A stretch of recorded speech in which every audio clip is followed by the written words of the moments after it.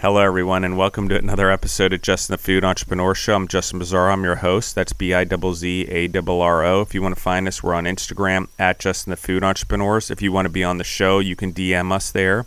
And you can also listen to us or find us on Spotify or wherever else you grow yourself through podcasts. So thank you, everyone, for listening in. I appreciate the growth, and I appreciate all the sharing of the podcast and supporting all the entrepreneurs who are on here. With that being said, we're going to jump right into it. I have with us today Charise Huff of Charise's Kind of Sweets out of Oakland, California. How are you doing today, Charise? I'm doing just fine. How are you today? I'm doing well. I think Charise and I has a lot of patience, just so the audience knows. It's been a little bit of a fumbling mess today as we're trying to get things up and running here in New York and getting used to a new team and stuff like that. So Let's talk about your story. Let's talk about, again, and take as much time as you want. We're in no rush. I want to hear, like we mentioned before, you had entrepreneurial relatives. So let's start there. How'd you grow up, and how'd you find a love for food? Well, I was just born to love food. I love to eat. And that's number one. But I was born in San Francisco, California, and pretty much raised all over the Bay Area. My parents weren't entrepreneurs, but they did keep a 9-to-5, and they worked city jobs, so they made pretty good money.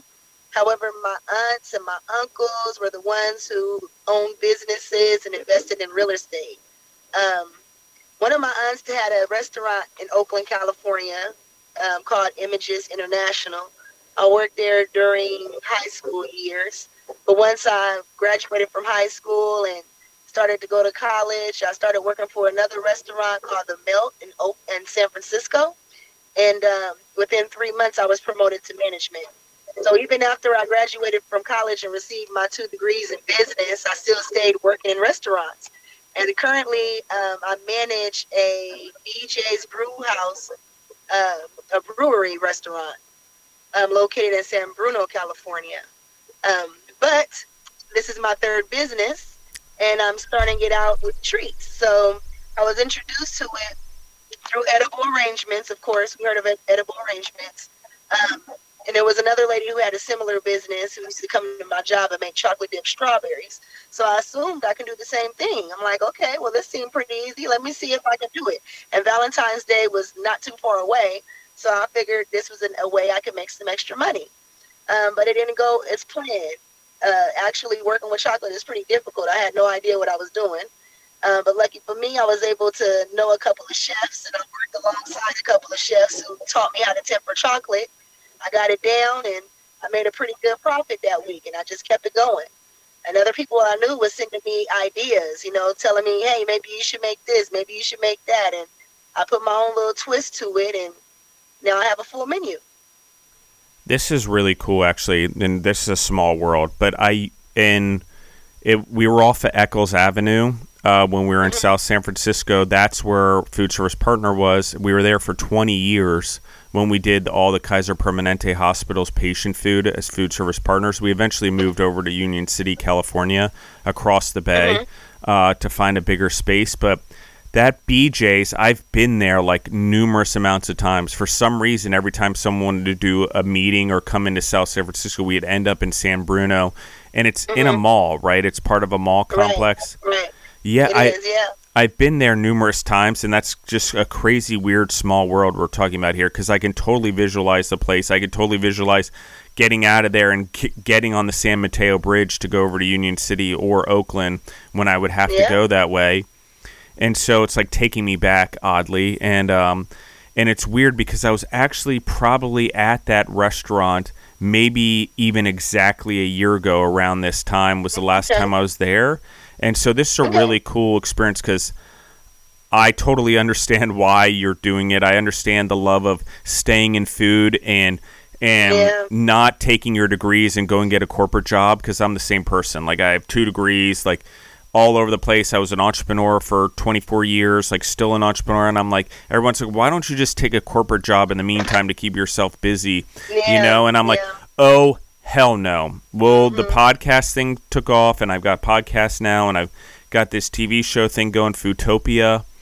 Eat, Love, Learn. That's going to be fun. But there's still no way, even between now and then, that I'm going to go back into an environment because I like food so much and I like learning new things. And you learn so much being in service and food and in the restaurants and delivering the food and whatever the experience that you want to get is. And for me, nothing's below me. So I'm like, I will do anything just to learn, just to be around food, just to appreciate what's going on. So, and it's one of the reasons I love doing this podcast is because I get to talk all day long with a bunch of individuals who share the same passion of food as I do. So this is really cool. So talk to me a little bit. I interrupted you a little bit and I apologize for that, but like you have 2 degrees. Where'd you get your degrees from? Well, I went to Hill College of San Francisco. Very cool. I like that a lot. And then I transferred to San Francisco State for a little bit. And I was planning on getting my bachelor's degree, but it just didn't work out. I just started my entrepreneurship. Yeah, I get that. And a lot of people are just like, the problem with business school is you're looking in the rearview mirror. And entrepreneurship is in the moment now. You're cutting flesh, like in the moment. Like there's no case study or book written about it because an entrepreneur has to actually adjust to the living moment. While a business background is I guess, important in the education experience and exposure by actually being in the restaurant is mostly what helps you get there. So yeah. How'd you come up with the idea of infusing alcohol into food? Well, my favorite area at the restaurant is the bar. Believe it or not, I cannot get away from the bar. I'm always making drinks. I'm always experimenting. And I've been working in restaurants for about 15 years now. So I know what alcohol tastes pretty good with what type of tropical fruit or what type of flavoring, in general. It's just, I don't know, I'm adapted to that. And then, I love food so much, I just know it tastes right, So I wanted to do something different. Everybody has to make desserts. I could go on DoorDash right now. My business is on DoorDash, but I have some competition because there's like 5 or 6 other restaurants in the same area that's doing desserts, nothing but desserts. So what will make mine different from everybody else's? Everyone can do something infused with alcohol, but are they doing it correctly? Are they doing it to where you can taste the alcohol? Is it for the flavoring, or is it actually to get somebody a little tipsy, So what can I do with my treats to make people want to, be intrigued by it? Or I can even, open up my own little, store, which is, the goal, to open up my own store and actually have it open late night. Why would somebody want to get desserts late night? So that's one of the reasons why I wanted to infuse with alcohol. And then alcohol actually adds a different flavor to it, depending on what you make. If I make an alcoholic caramel, for instance, Hennessy caramel, you won't think that it's alcohol in it, but it actually makes the caramel taste so much better, With the strawberries, I inject it with Grand Marnier. Let that sit overnight. Change the taste of the flavor of the strawberries, So working with alcohol is pretty fun when you infuse it with sweets. I love this, and I love where we're going with this. I don't even know where to begin. So let's talk about the first product you ever made. How did that go? Where did you start? And then what steps did you take from there?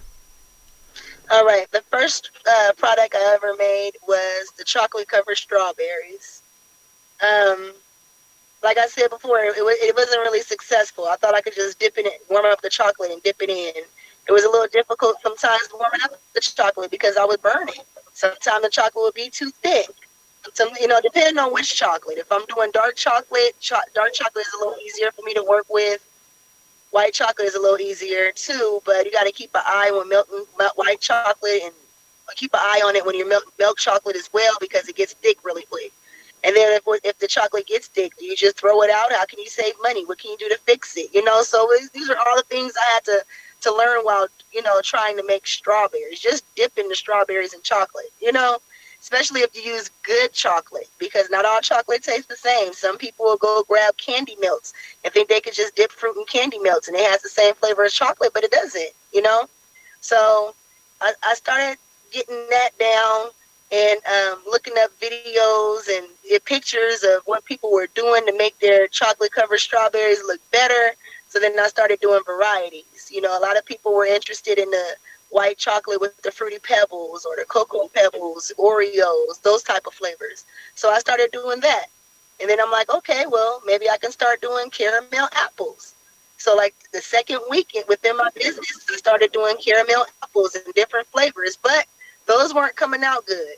Like I tried to do a white chocolate apple without using caramel. And as soon as you cut into it, everything was fall apart, you know?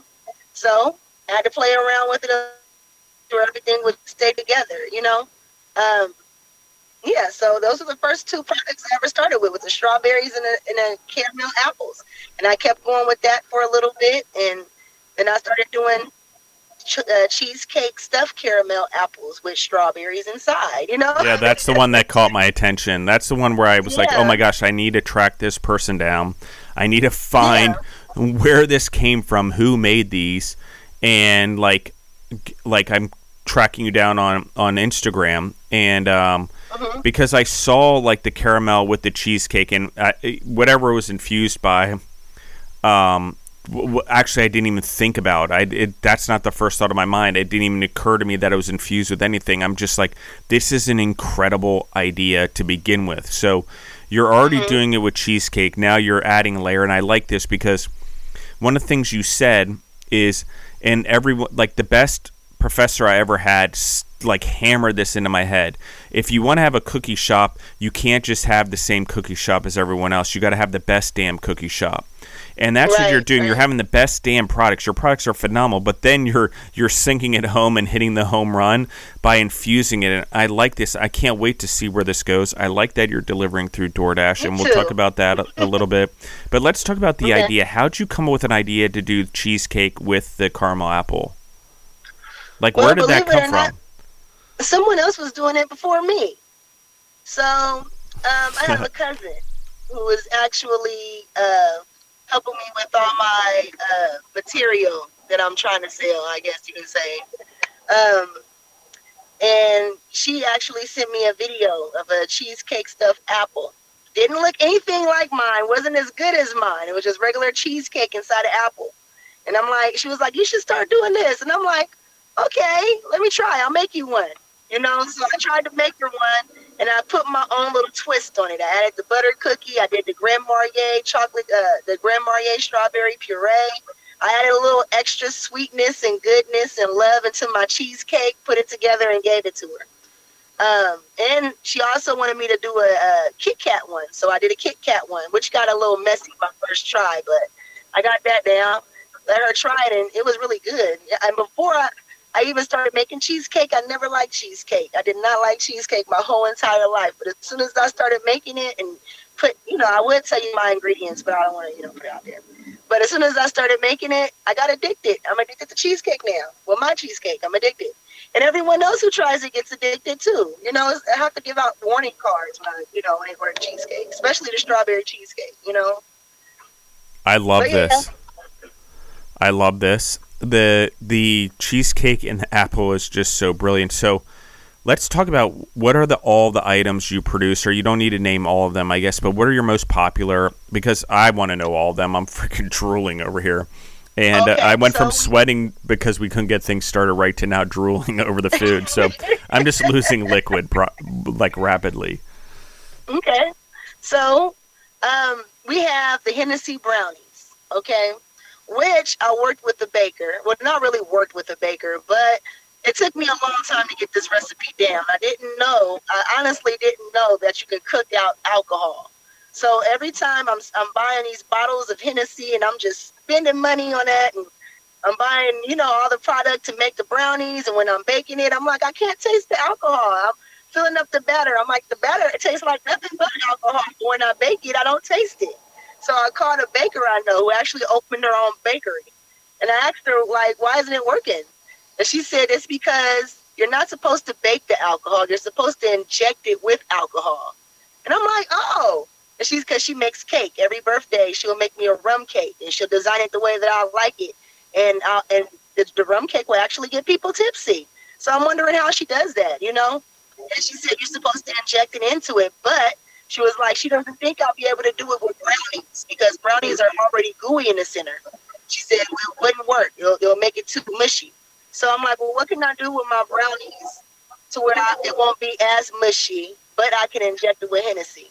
I tried out some things. I came up with something. It worked, and now I'm able to inject brownies with Hennessy. So I have Hennessy brownie. I had rum cakes, which I do sometime, which I top it off with the lemon rum glaze. Same thing with the Hennessy brownies. I top it off with the Hennessy glaze that I make.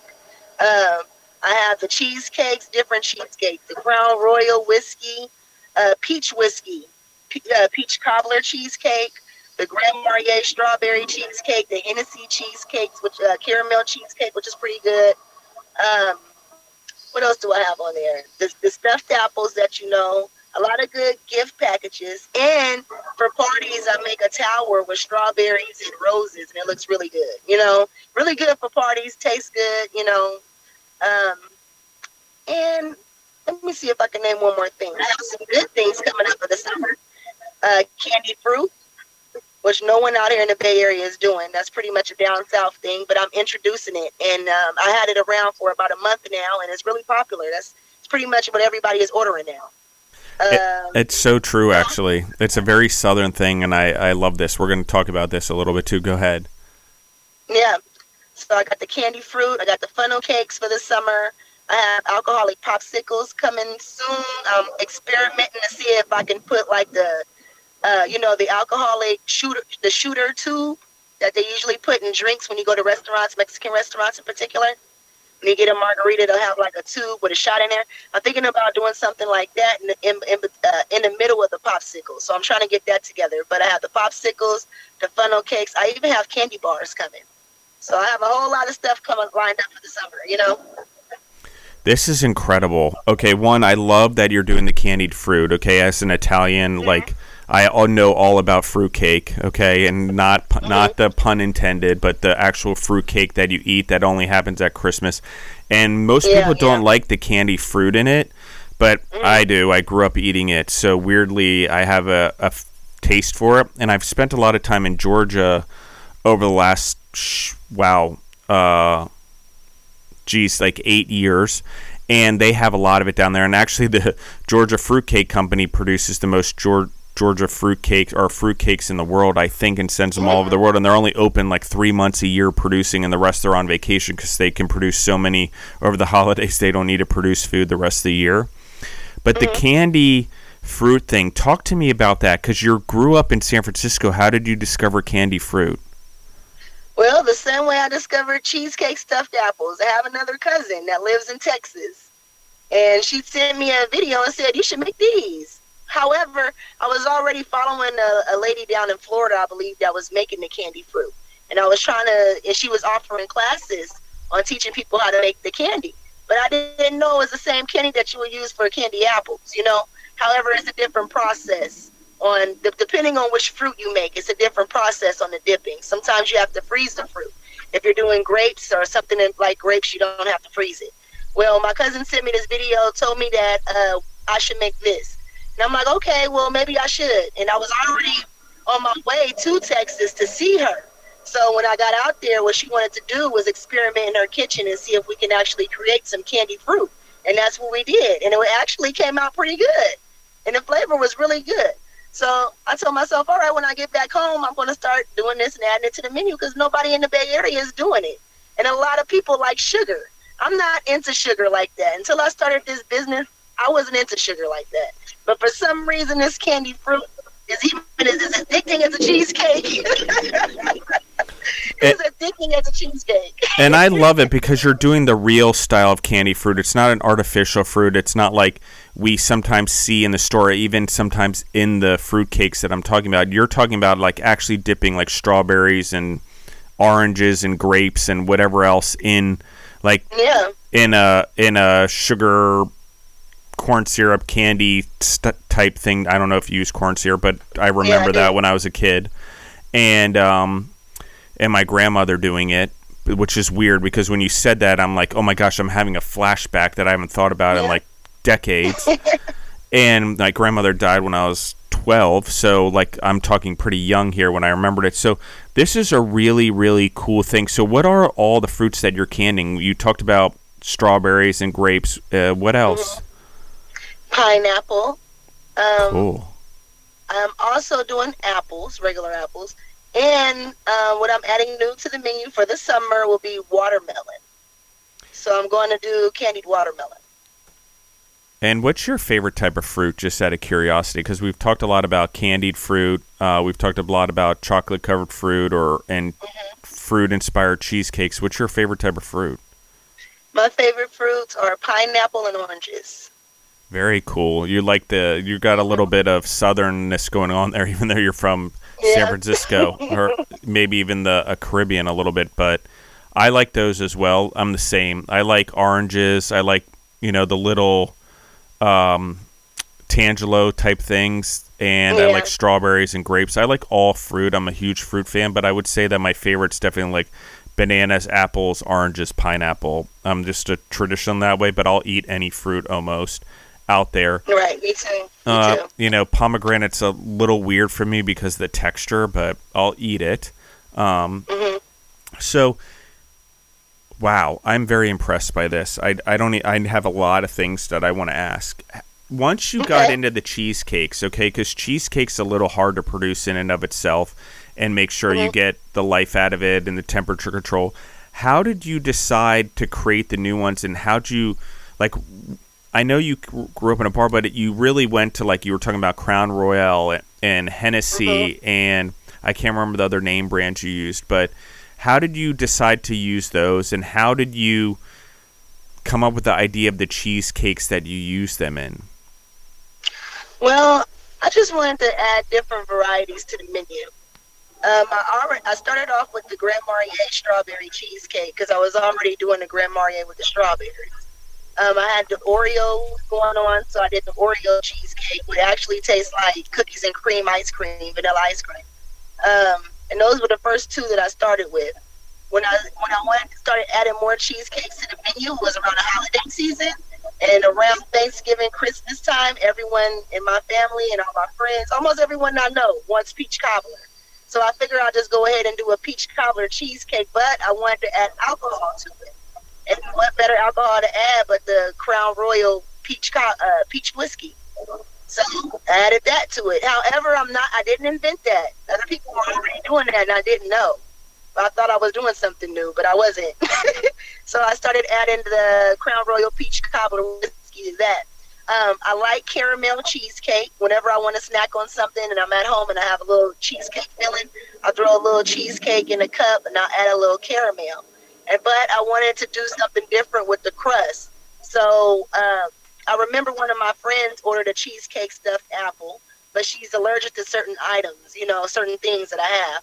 So instead of me using cookies for the outside of the apple, I did a honey roasted peanut and walnut. I mixed it together, and I did that for her apple. And it actually tastes pretty good. So I figured I'd do that for the caramel cheesecake.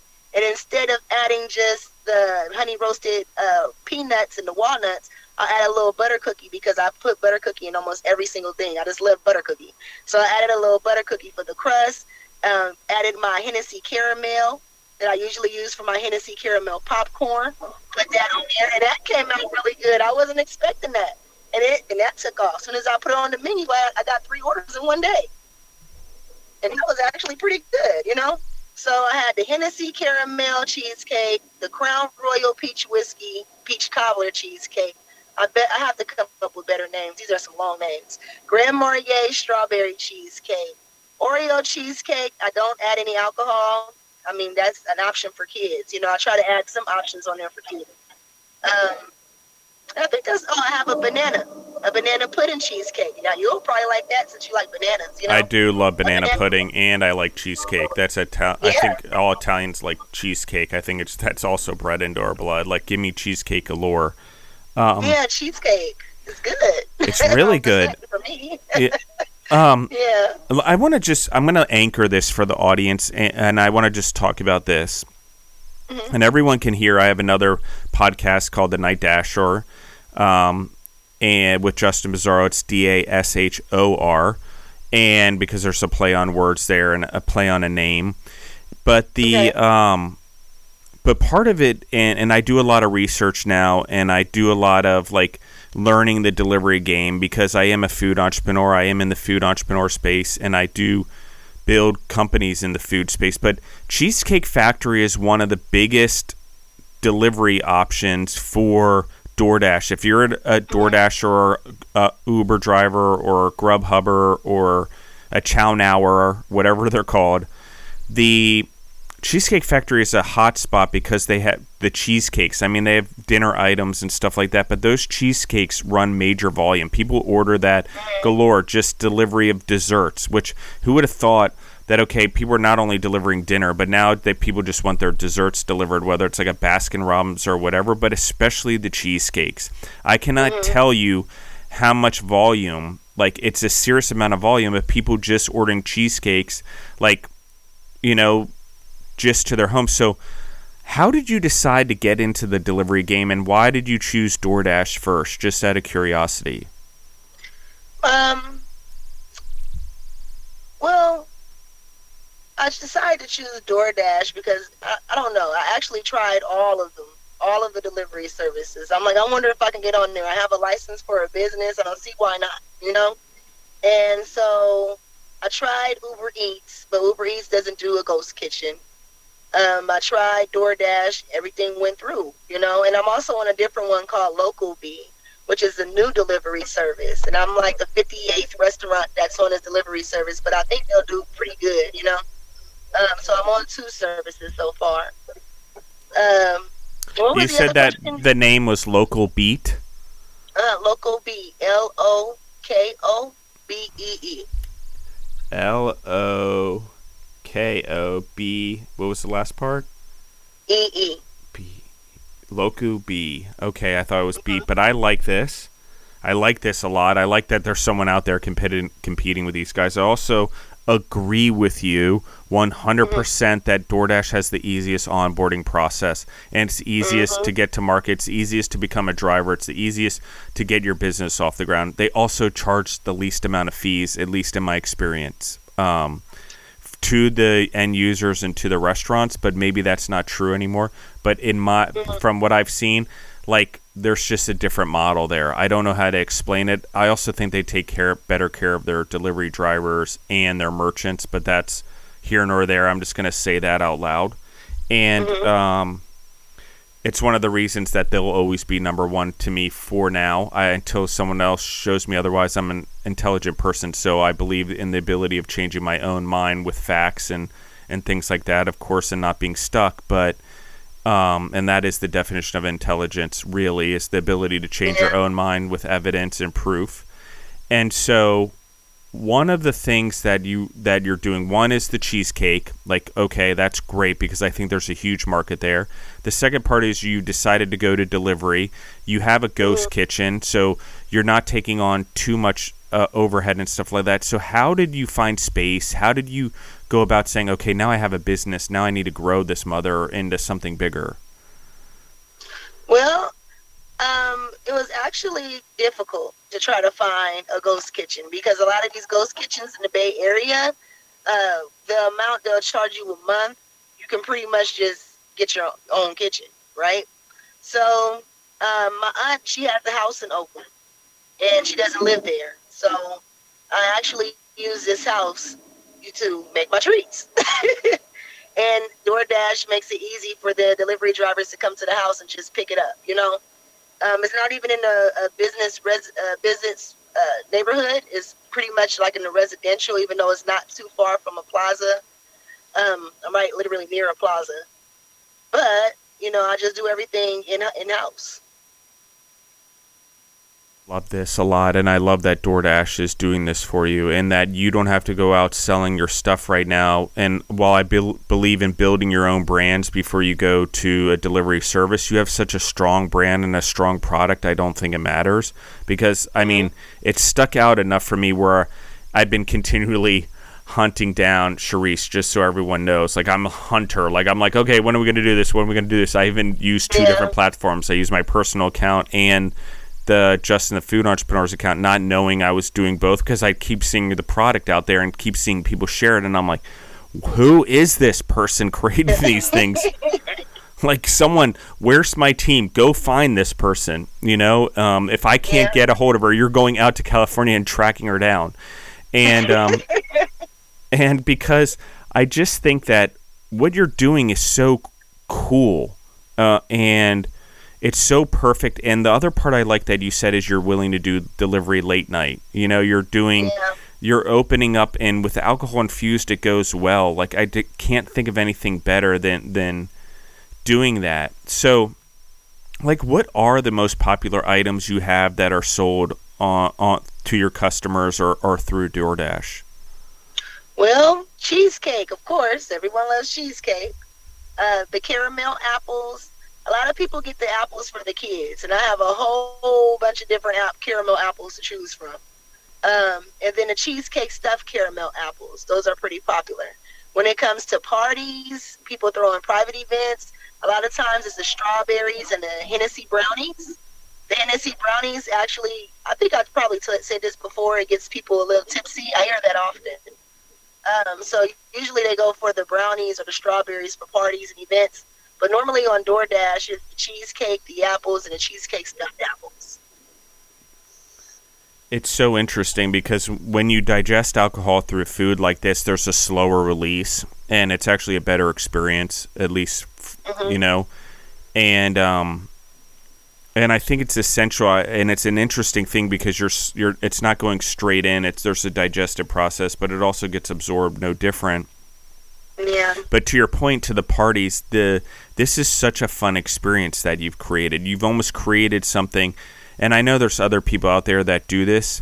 They just, this is the thing I always think I love about Instagram. Everyone wants 500,000 followers. I get it. I understand it. But not, if you don't have 500,000 followers who can get access to your products, you can't convert them in unless you do franchising. Like, it's usually people around the world. But one of the things about your product that keeps happening, that I keep seeing, is the pleasure behind it, the enjoyment behind it, the differences. Like, there's something different about you. There's something different about your product than everyone else in mainstream. Okay, that's one. Okay. And I'm not just saying that because you've been on the podcast, although I will say it takes a different type of person to come on this podcast when I tell them that I'm not a foodie or a food blogger. I'm doing this for entrepreneurs and to help other entrepreneurs, because that type of mentality where you're in the game and you're obviously trying to run a profitable business, but you get that you have to give back in order to grow forward.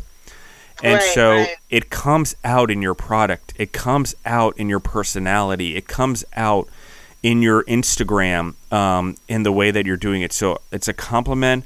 It's also, I'm totally intrigued by you because of this. Thank and you. Intrigued by your product. And I have a lot of curiosity, and I'm trying to figure out when I can get out to San Francisco to actually do more with this, because I have a lot of, we're starting to get a big bubble out there of people on the podcast and a group of individuals, since I'm relaunching another show called the Justin Ryan Bizarro Show that's about musicians and entrepreneurs in all other spaces, because I had so many people coming to me to want to be on the food entrepreneur show that weren't food entrepreneurs, that I had to create another show. But which is weird because I still have to track down food entrepreneurs to be on the show, because we're a totally different breed. But a non-food entrepreneur, there's not a lot of them like there are of us food entrepreneurs. So like, they're just looking for space and they want to be on the show. And I'm like, I'll create a separate space for you guys. But my point is this. I have a lot of people on the show, and I meet a lot of people that are not on the show, and I talk to a lot of people.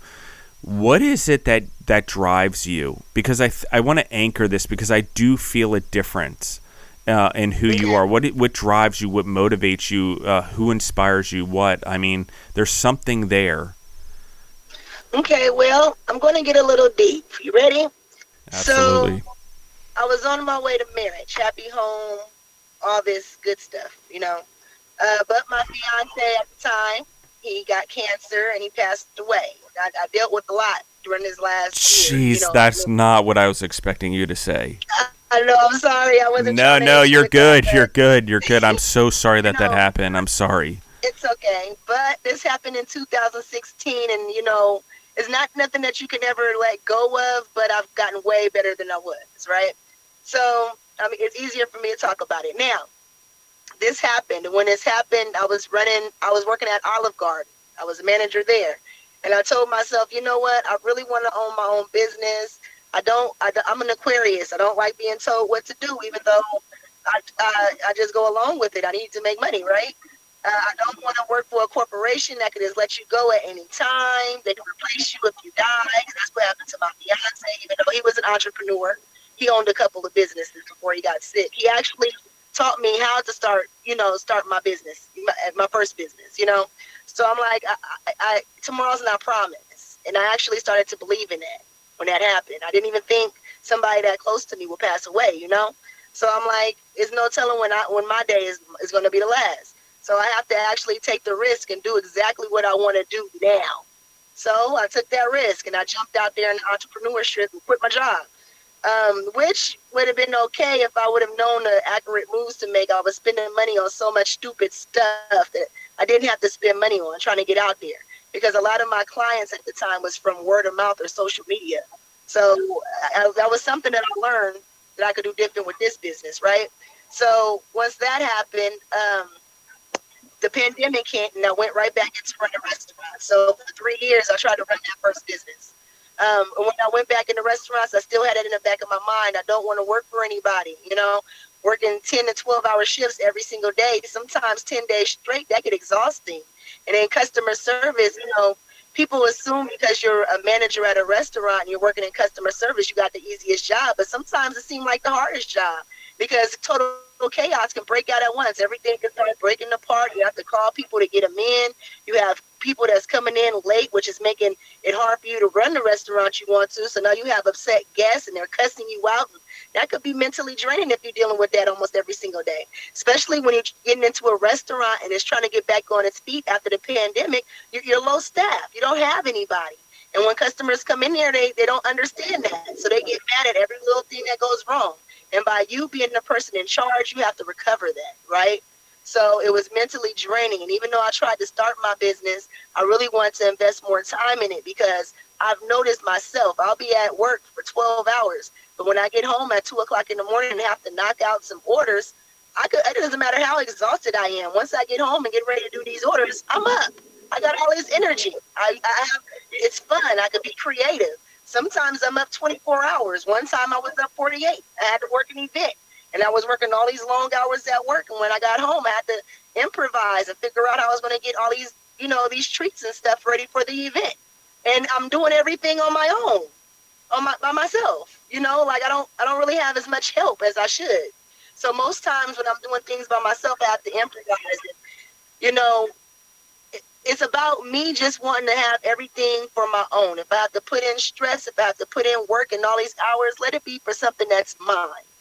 I'm creative. It's fun. It's something that I enjoy doing, and I put a whole bunch of love into what I do. And I think that's probably what makes it different, or makes me different from other people, because this is something that I can actually see myself doing forever. Or as long as I can, because I enjoy doing it. I'm not just doing it for money, if that makes any sense. It does. And I like that a lot, because I think when we chase our passions and the money becomes, I would call it, I would normally say secondary, but for me, it's like God, family, business. Mm-hmm. And part of that family is doing the right thing and being happy in my business before the business, which is making sure it's profitable. Mm-hmm. And I like that you said that, because when you follow your passion, when you stay true to yourself, the thing that people also buy, and that actually is you. They're attracted to you and what you're doing because you're happy. They want what you have. But it also in food translates into it. I don't know how, but people talk about love into their food and emotion into their food. I don't know how, but it's 100% true. It's one of those things that I think when people enjoy it more, you can tell the difference. I mean, I've seen it with clothing companies and stuff as well, or other people I've coached and mentored, and entrepreneurs where their business, like, people stop buying from them, even though it could be the same product or a new product that's even better, when they start losing the passion for it. And that's an interesting thing. I've seen it in my own businesses. I've seen it as my passion has ebbed and flowed sometimes. So I like this a lot. And I like that. I mean, God took something away, but in a weird way, he kind of also gave you a gift to grow from and to have something to move on with, which is a big deal, I think. And for every close person I've lost as well, best friends in particular, oddly, and has become a motivationer for me the same way. Like, okay, like I have a chance to do something with my life that they didn't have. If I waste it, I am a fool. Okay, number one. Number two is I'm totally being disrespectful of them.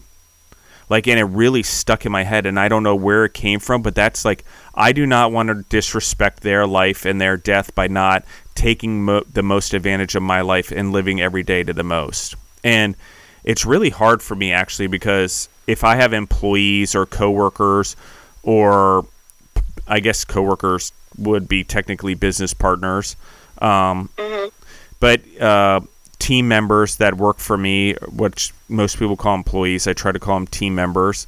But the thing is if they're not living up to their potential, or they're not living up to at least doing their job the best way they can, of course, we need French fry cooks, we need bakers, we need, DoorDash drivers, we need all of those things. So every person's function in this world has a purpose, and I believe in that, and we need to look at that. But I also am like, if you're going to do something, do it the best you can, and don't waste your life.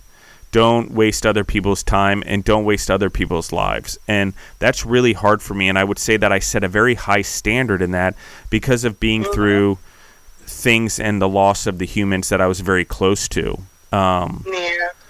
And so, this is awesome. I like this a lot. Where are you hoping this goes? Like, where are you hoping this business goes? How are you hoping it grows? Well, the goal is to get my own facility, I suppose, my own kitchen. I'm still going back and forth on prices for a ghost kitchen, but it's really looking like I'm going to have to just get my own building, So I'm actually going back and forth in my head on what type of building I want to get, what location, pretty much how I want to do things, I'm not quite there yet, but that's the goal, and hopefully I can have it together by summer next year, being realistic. I like this. Also to get into more events. So I'm working events, but I want to work bigger events. I had a meeting with I don't want to throw it out there yet because I don't want to speak on things too quickly before it happens. But I had a meeting with a very popular, big, really, really, really big company yesterday that pretty much has everything any employee that works for them could need there at their facilities. So I'm hoping I can get my treats into their kitchens, and if not, at their events. So I'm waiting to hear back from the catering coordinator that's in charge of the entire company, which will be hundreds of thousands of people at their event. So that's something that I'm working out right now. And just pretty much networking with other people that can actually help me get my business out there, bigger people. Because I've been working with a couple of comedians, but I want to reach out to a different, everybody, not just one type of or group of people, everyone, older people, younger people, every race, every sexuality or origin or gender, whatever you want to call it, just everyone, even kids. I have things on the menu for kids. I do kid parties too. I just did a party for a kid, chocolate covered Rice Krispie treats and pretzels. I do it for everybody. Like, everybody can come here and get anything they want if they have a sweet tooth.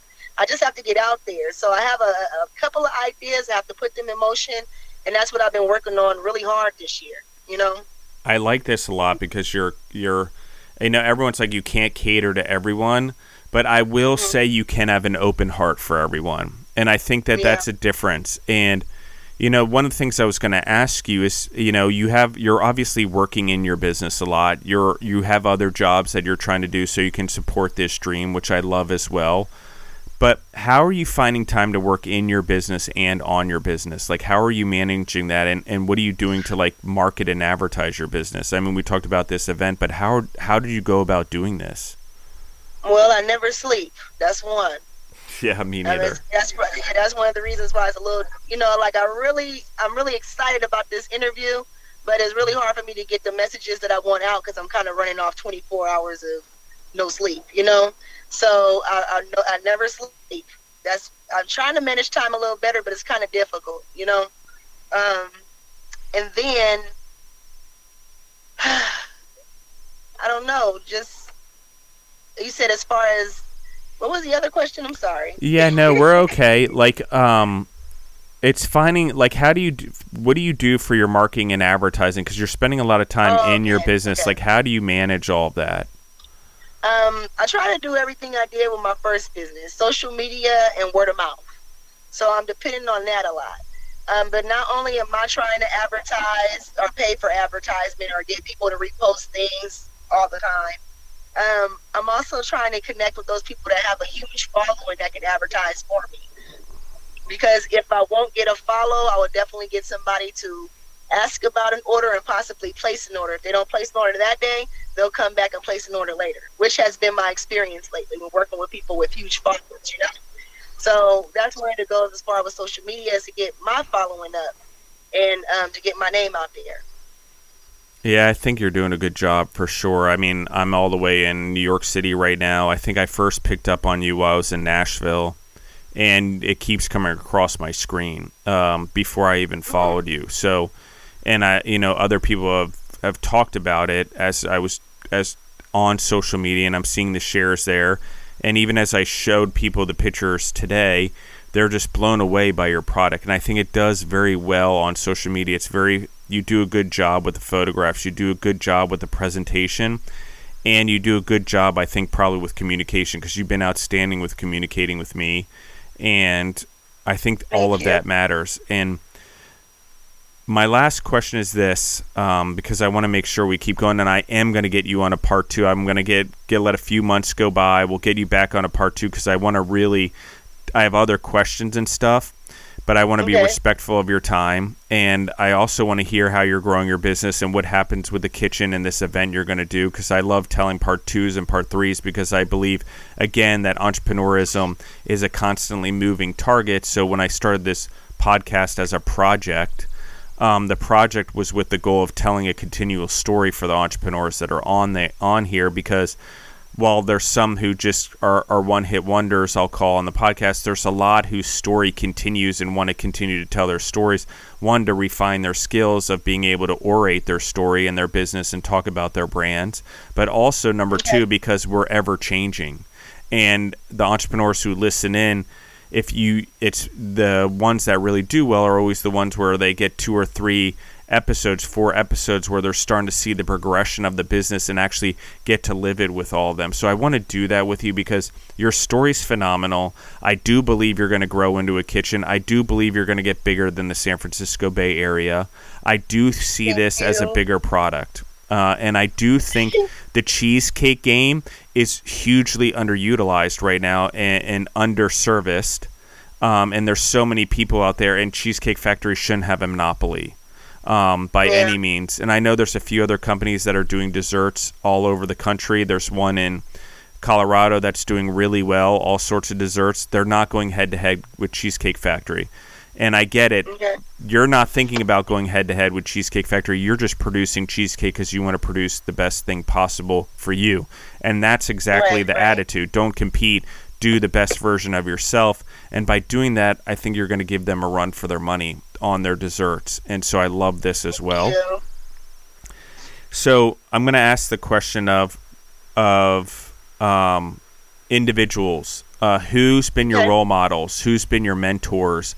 Like people you looked up to, because you have this engine of keep going. And we talked about the passing away of your fiance, but we didn't actually talk about anyone else who's been in your life, like parents or, I don't know, musicians or anyone that have really motivated you or inspired you. Well, my life is a little different than most people growing up, you know? So with my parents, you know, I look at their parents and how good of parents they were and look at how my parents were. And I'm like, well, you know, they did the best they could considering what they went through as children, you know? And a lot of things that a lot of other families was taught, my family wasn't taught. So a lot of things I had to learn on my own as an adult. I didn't really have anybody to look up to when it came to, you know, my goals as far as becoming an entrepreneur. I kind of went through the same thing you went through. A lot of my family had city jobs. To this day, they're trying to convince me into going back into work and be with a city job, you know? Yeah. Like, everybody wants me to work, but I don't want to do that. I don't want to work for anybody. I want to be an entrepreneur. I want to do everything on my own. I have enough experience. Why not? You know? So, and then I did have people I can, you know, call from time to time, like my aunt who owned restaurants in the past. I'll call her and I'll ask for advice, but her advice is a little old school compared to how people are doing things now, you know? Yeah. So I guess I can say I looked to her a little bit because she was pretty much the only entrepreneur I was really close to in the family that was able to watch and observe as growing up and learn some things on how to run my own, you know, my own business. And then other people that I just met along the way. I met a whole bunch of people. I know a guy now that he does life insurance, but he owns like 15 barbershops at the same time, and he helped his sister open some salons, and he's actually a pastor of a church. I love this. So I love it. Whenever I need, you know, insight on my business, on real estate, on anything, I can call him, you know. So it's like people that I've met as an adult that actually helped me get to where I'm trying to go, because a lot of people that was in my situation or even from my neighborhood was taught that. You know, I know people right now that's older than me, 50, 60 years old, and actually doing nothing with their life because they weren't taught how. Yeah. So, you know, I figure it's a blessing for me to come as far as I've had. I love this, and I will get your phone number over Instagram, and I'm going to connect you with other entrepreneurs in the area and other ones in California, particularly because I think that you have such a cool quality about you. But I also think that there's so many out there that could help boost your business, that are in this business that you could just talk to help out, because I like connecting people. But there's a lot of people that have similar stories to you that would be able to help you in the food space and stuff like that. So I'm going to do that as well. But I love the barbershop thing also, and going to someone who's not in the industry, because they have a different perspective than someone in the food industry. So I think there's a lot of food knowledge and stuff like that. But this gentleman is obviously thinking outside the box: barbershops, insurance, so on and so forth. So I like that as well. As we start wrapping things up, what do you wish you knew? What do you know now that you wish you maybe knew 4 or 5 years ago that you could tell any other entrepreneurs out there? What are like 3 or 4 things that you're like, oh my gosh, I wish I knew this 4 years ago or 5 years ago or 6 years ago when I started becoming an entrepreneur? To actually research instead of just spending money. So research what you're going to spend your money on. When it comes to buying supply, make sure you get things in bulk and you research the prices of that. I mean, it's all a money game. It's all about numbers. Even though you can enjoy everything you're doing, if your numbers not right, you're not going to pull in any income. You're basically spending money and giving stuff away for free. You know, so those are 2 things. You don't always have to have a discount. You don't always have to have a discount. A lot of people be looking for discounts, especially when they're close to you, family and friends. You don't always have to give them a discount, because to be honest with you, are those family and friends actually supporting you? If they're not, if you want a discount, you can repost something for me. I'll give you a discount. You know, like, it has to be something there, because a lot of times people will want a discount or want things for free, but they're not helping you achieve your goal. You know, so what's the point? I know that's kind of rough or tough to say, but I mean, that's you know, it's real. With that 100% actually, but I'll let you keep going. I agree with that 100%. Sticking to your word, actually having a plan. If you write down the plan, stick to that and actually push. Don't get distracted. You can easily get distracted. Distractions come easily. Don't get distracted. Stay focused. You have to. If I would have followed all that, I would probably be in a way better position. And I'm in a good position now, but I'll probably be closer to where I want to be. Closer, you know. I even tell young kids that's just now getting out of high school, look, if you guys do this, and this, which I'm doing now, by the time you're my age, you wouldn't have to worry about anything. You have early retirement. Everything I wish people would have taught me growing up, I try to teach people now, you know? Yeah, absolutely. I love it. Yeah, they don't listen though, but yeah, I try. Neither did I. Stubborn as just all stubborn get out. Yeah. I do like this, so I'm going to touch on that. One is I agree with you. I think that in the world we live in today, there's so much more mentoring than when we were growing up a little bit, like the podcast, the books, the stuff like that. Also, I think that there's a willingness for people to help to help young kids, help young entrepreneurs. You just have to find the right people. I didn't know how to do that either. I didn't know how to go build relationships properly. I had to figure out a lot of stuff on my own. And even though I had parents my mom was entrepreneurial, I grew up on a farm, horse farm and all of that. She was, and my father was a businessman. The skills that translated that I need, didn't exactly translate well. And so I had to do a lot of stuff on my own and figure out a lot of things on my own because it's just the way it was. Do you have homework? Oh, read the book. Okay, well, can you help me with my math homework, please? Or can you help me with my stuff? But it just wasn't like that. In hindsight, I'm glad they didn't, and because I could see my siblings who they did help, and I've learned to handle things on my own. I learned to be on life on my own.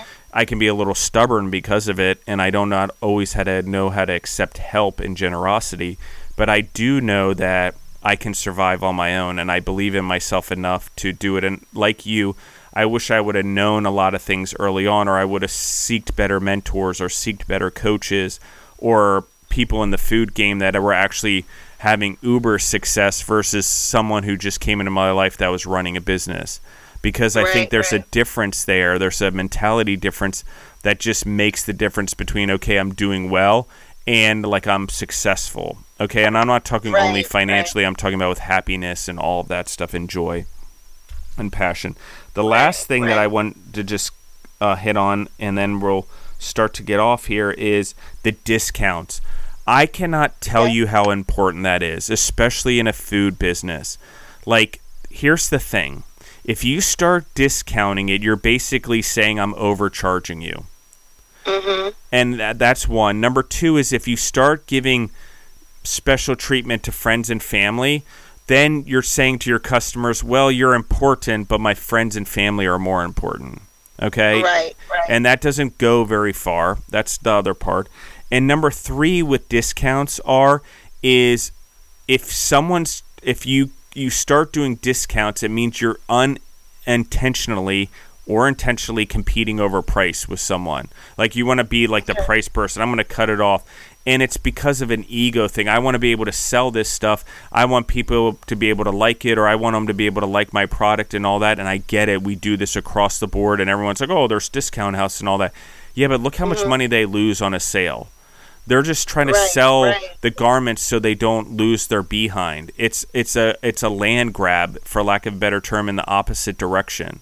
It's like they're trying to dispose of inventory as fast as possible, or they overbought or something like that, so they're trying to recover a mistake, which is actually compounding the mistake. It's compounding the business. It's why these businesses actually have trending problems, because once you do that enough, people are like, oh, it's not a top brand, it's not a top food, it's not a top whatever.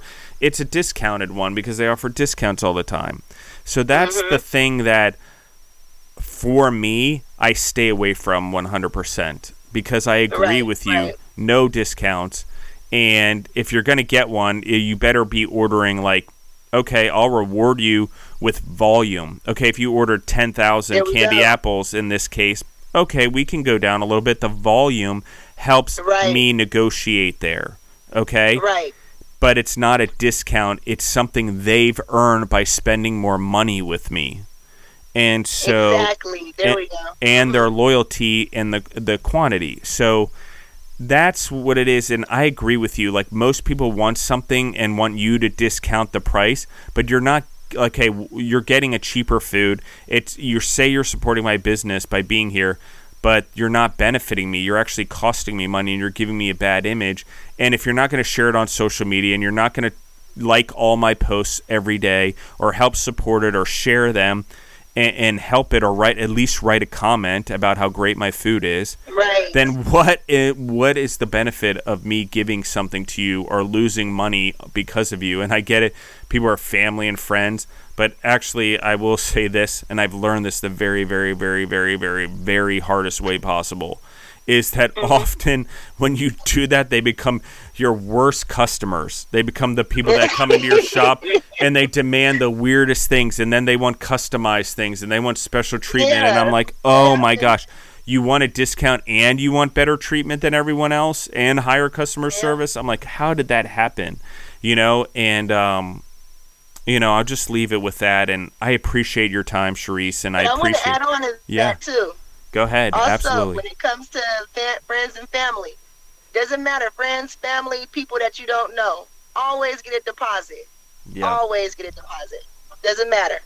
Oh my gosh, I've learned that even with big contracts. Always get money down, and if they negotiate out of it, don't do business with them. Even though you like them or you may have already started a relationship, it's never too late to say no. Right. And protect your business and protect your employees and protect yourself and protect your investments and do the right thing, because if you're really doing the right thing, it may look like you're hurting this person by not servicing them and not taking a deposit. But if they screw you over, you hurt a lot more people than that just one person you would have hurt by not doing their product. So I just look at things that way. Like, what is the greater good for my business? I've got to have a dream big enough for all my employees and their families' dreams to fit into my dream. And if I give something away to a random stranger who's just a customer and they're not willing to give a deposit, they're never going to be willing to give a deposit. And the next thing you know, I'm the bank and you're the bank and we're banking their food, until they pay us. You're right. So it's like, because our money's tied up in theirs and they didn't pay a single cent for it yet, and we're waiting on the come. But that money that was helping run our business and cash flow is now tied up in food for someone who hasn't put any skin in the game. You're right. So it's here nor there, but it's just generally if you go to McDonald's, you pay for your food before it's produced, just saying. Yeah. If you go to a restaurant, yes, you pay once you've eaten, but if you're getting it to go, you pay before they give it to you. So, you're right. DoorDash, shoot, before the order's even been set to the restaurant and you've paid for it. Because you pay for it first, and they make sure it doesn't bounce back. They wait a little bit, and then the order goes in. So yeah, you're right. That's exactly how it works. Exactly. So when people ask for no deposit or no money up front, I'm like, well, you do it everywhere else. Like, why am I different? Why not with me? Yep. I'm in food. Exactly. They're in food. You don't go to McDonald's and tell them you're going to pay them 50% and then the other half when you pick it up. No, they're like, pay me now or I'm not going to produce your food. So, I mean, and I get it, when you're doing mass volumes and catering, you have to deliver the food and people want to see it so that you don't take all of their money and run. But there still has to be skin in the game of some sort, at least a deposit. And so, I love it. I'm glad you brought that up. Thank you so much for coming on the show. Can you tell us where they can find you online? Well, you can definitely find me on Instagram at C_kind of sweet. KINDOFSWEET. You can also find me on TikTok, same thing, Charise is kind of sweet, and on Facebook. So all the social media, or most of the social media outlets, Twitter as well. Yeah. I love it. You're like, you don't sleep at night like I do. I can tell by all the things you're managing. I just can't help it. I love doing it. So it's like, like if I don't need a lot of sleep, then I'm going to keep pushing my businesses. I'm going to keep growing the podcast. I'm going to keep growing Freedom Foods. I'm going to keep, doing the TV show, whatever I can do to keep growing, because I don't want to waste my life, and I don't want to look back on my life and regret anything. That's a big thing. And I have enough of those already, because sometimes we just accidentally make mistakes and we regret them. So I try not to do that. But mostly making the mistakes and regretting them would be nothing compared to regretting the life I didn't live. I think that would be the biggest thing. So, Charise, thank you so much for coming on the show. Just any time. I appreciate you, the audience. We will have a part 2 and a part 3. I'm not like those other people. I'm going to keep pushing. So I know you are. I have no doubt. I believe in you. I'm rooting for you big time. I root for a lot of people. I believe in it, and I'm one of those ones. I don't care how big you get. Keep getting bigger. Keep building your brand. Keep living that dream. If it's big now, it's going to be bigger later. And so I love it, and I appreciate you. And I appreciate the audience. Thank you guys for listening in. I appreciate all the shares and the downloads and the growth of this podcast around the world. We're in over 134 countries now, which is kind of crazy. Like, there was a country that popped up the other day. Like, It started with a G, and it's like off the coast of France, and it's a former Commonwealth country, state of Great Britain. And I thought I knew all the countries in the world. I'm like, oh, we're now in this country. I didn't even know it was a country. Wow. And so cool things like that have happened. And like because I keep pushing, I never give up, no matter the ups and downs, and COVID almost taking out the podcast and things like that, because people panicked and everyone canceled all their bookings on me in 1 month. Now it's why I kind of stay on top of it more than I did before, because I lined out almost a whole year of recording in 2020, and then COVID happened. It was like everyone canceled on me because they were too scared to get on there because they didn't know what was going to happen to their businesses. So that being said, thank you again, everyone, for listening in. I appreciate you guys. You can find us on Instagram at Justin the Food Entrepreneurs. You can find the podcast on Spotify or wherever else you grow yourself through podcasts. I'm Justin Bizzarro. Again, that's BIZZARRO. If you want to find me personally, you can find me at Justin Bizzarro on Instagram or Facebook. Thank you, everyone, and we're out.